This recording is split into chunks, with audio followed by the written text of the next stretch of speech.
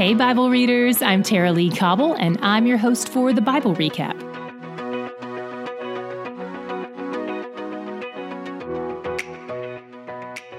Today we drop in on a sheep-herding fig farmer named Amos, who happens to be a minor prophet in his spare time, and one of my favorites at that. Not only do I like wool and figs, but Amos is also a brilliant writer. The timeline hasn't really moved ahead for us in a few days. We're just reading things from various people written in the same era. So a lot of what Amos says is doubling down on what we read from Isaiah yesterday. Lately, the people of Israel have been doing really well financially, and they think it's a sign of God's blessing. They keep offering up meaningless sacrifices to him because they think it keeps them in good standing with him, and they anticipate the day when he will rain down judgment on their enemies. However, God is about to flip everything they think on its head, as per Amos. The book opens with 8 separate statements from God. Here's how those break down. The first 7 statements are against the nations surrounding the northern kingdom of Israel. Of those 7, the first 6 speak specifically to the nations that don't know Yahweh as their God. Despite not being in relationship with Yahweh, they're still held to his baseline moral standard. But when it comes to the 7th nation, it's the southern kingdom of Judah, and they do know Yahweh as their God. They've seen what he's capable of. They're in covenant with him, so they probably think they get a pass since he obviously likes them so much. On the contrary, he says they're held to an even higher standard because of that. They're accountable for what they know. And God makes it clear through these chapters that in order for him to be a God of justice, no one can escape judgment, whether it's the base level judgment or the higher accountability judgment, because we're all guilty. Specifically, God says the first 6 nations are guilty of cruelty, slave trade, treachery, harboring a grudge, murder, greed, and desecrating a corpse. When it comes to the 7th nation, the southern kingdom of Judah, God gives a more general word. You've rejected me. This has always been about the relationship between God and his people. His accusations against them may sound far more humane or tame, but they're also far more personal. The punishment for all 7 nations is that God promises to send judgment in the form of fire. Now that God has addressed all the nations surrounding the northern kingdom of Israel with a few lines each, he addresses an 8th nation. This time, he makes a lengthy diatribe against Israel itself, going into detail about their offenses.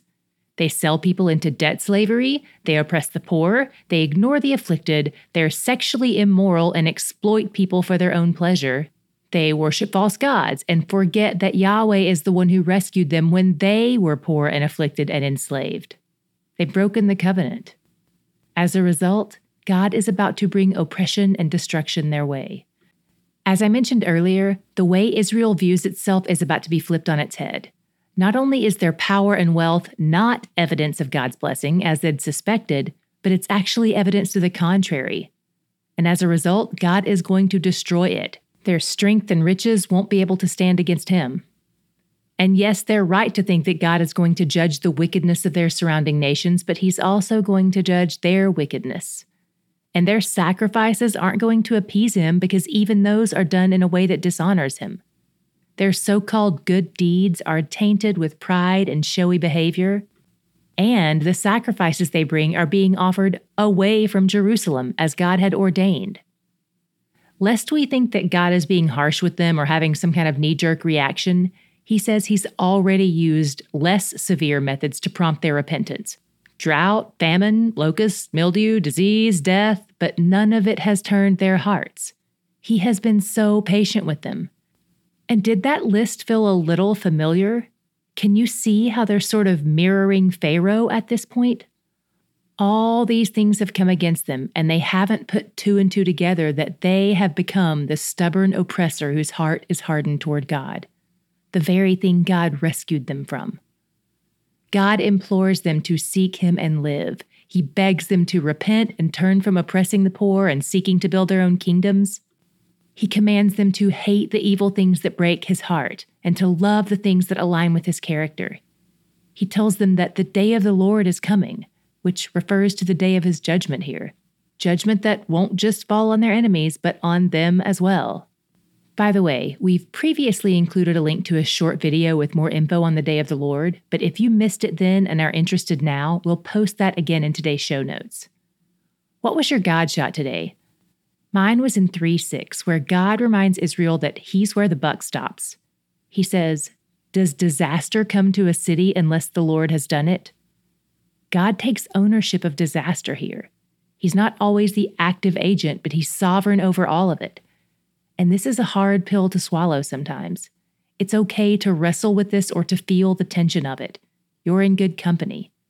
But here's what's important to remember as we wrestle. First, while it may seem comforting to think of tragedy as always coming only from the enemy of our souls, we don't actually want the enemy to have the upper hand, do we? I certainly don't. Second, God's judgment for sin is always deserved and often even delayed because he's patient.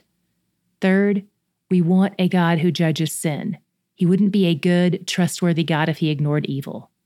And finally, as we'll continue to see, God's judgment on his people is ultimately for the purpose of restoration.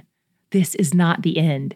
He's preserving a remnant. God is faithful to his people even when they rebel against him. I love seeing that even our God of justice is also a God of mercy. Watching all his attributes interact with each other and seeing how complex and detailed his character is truly delights me. He's where the joy is.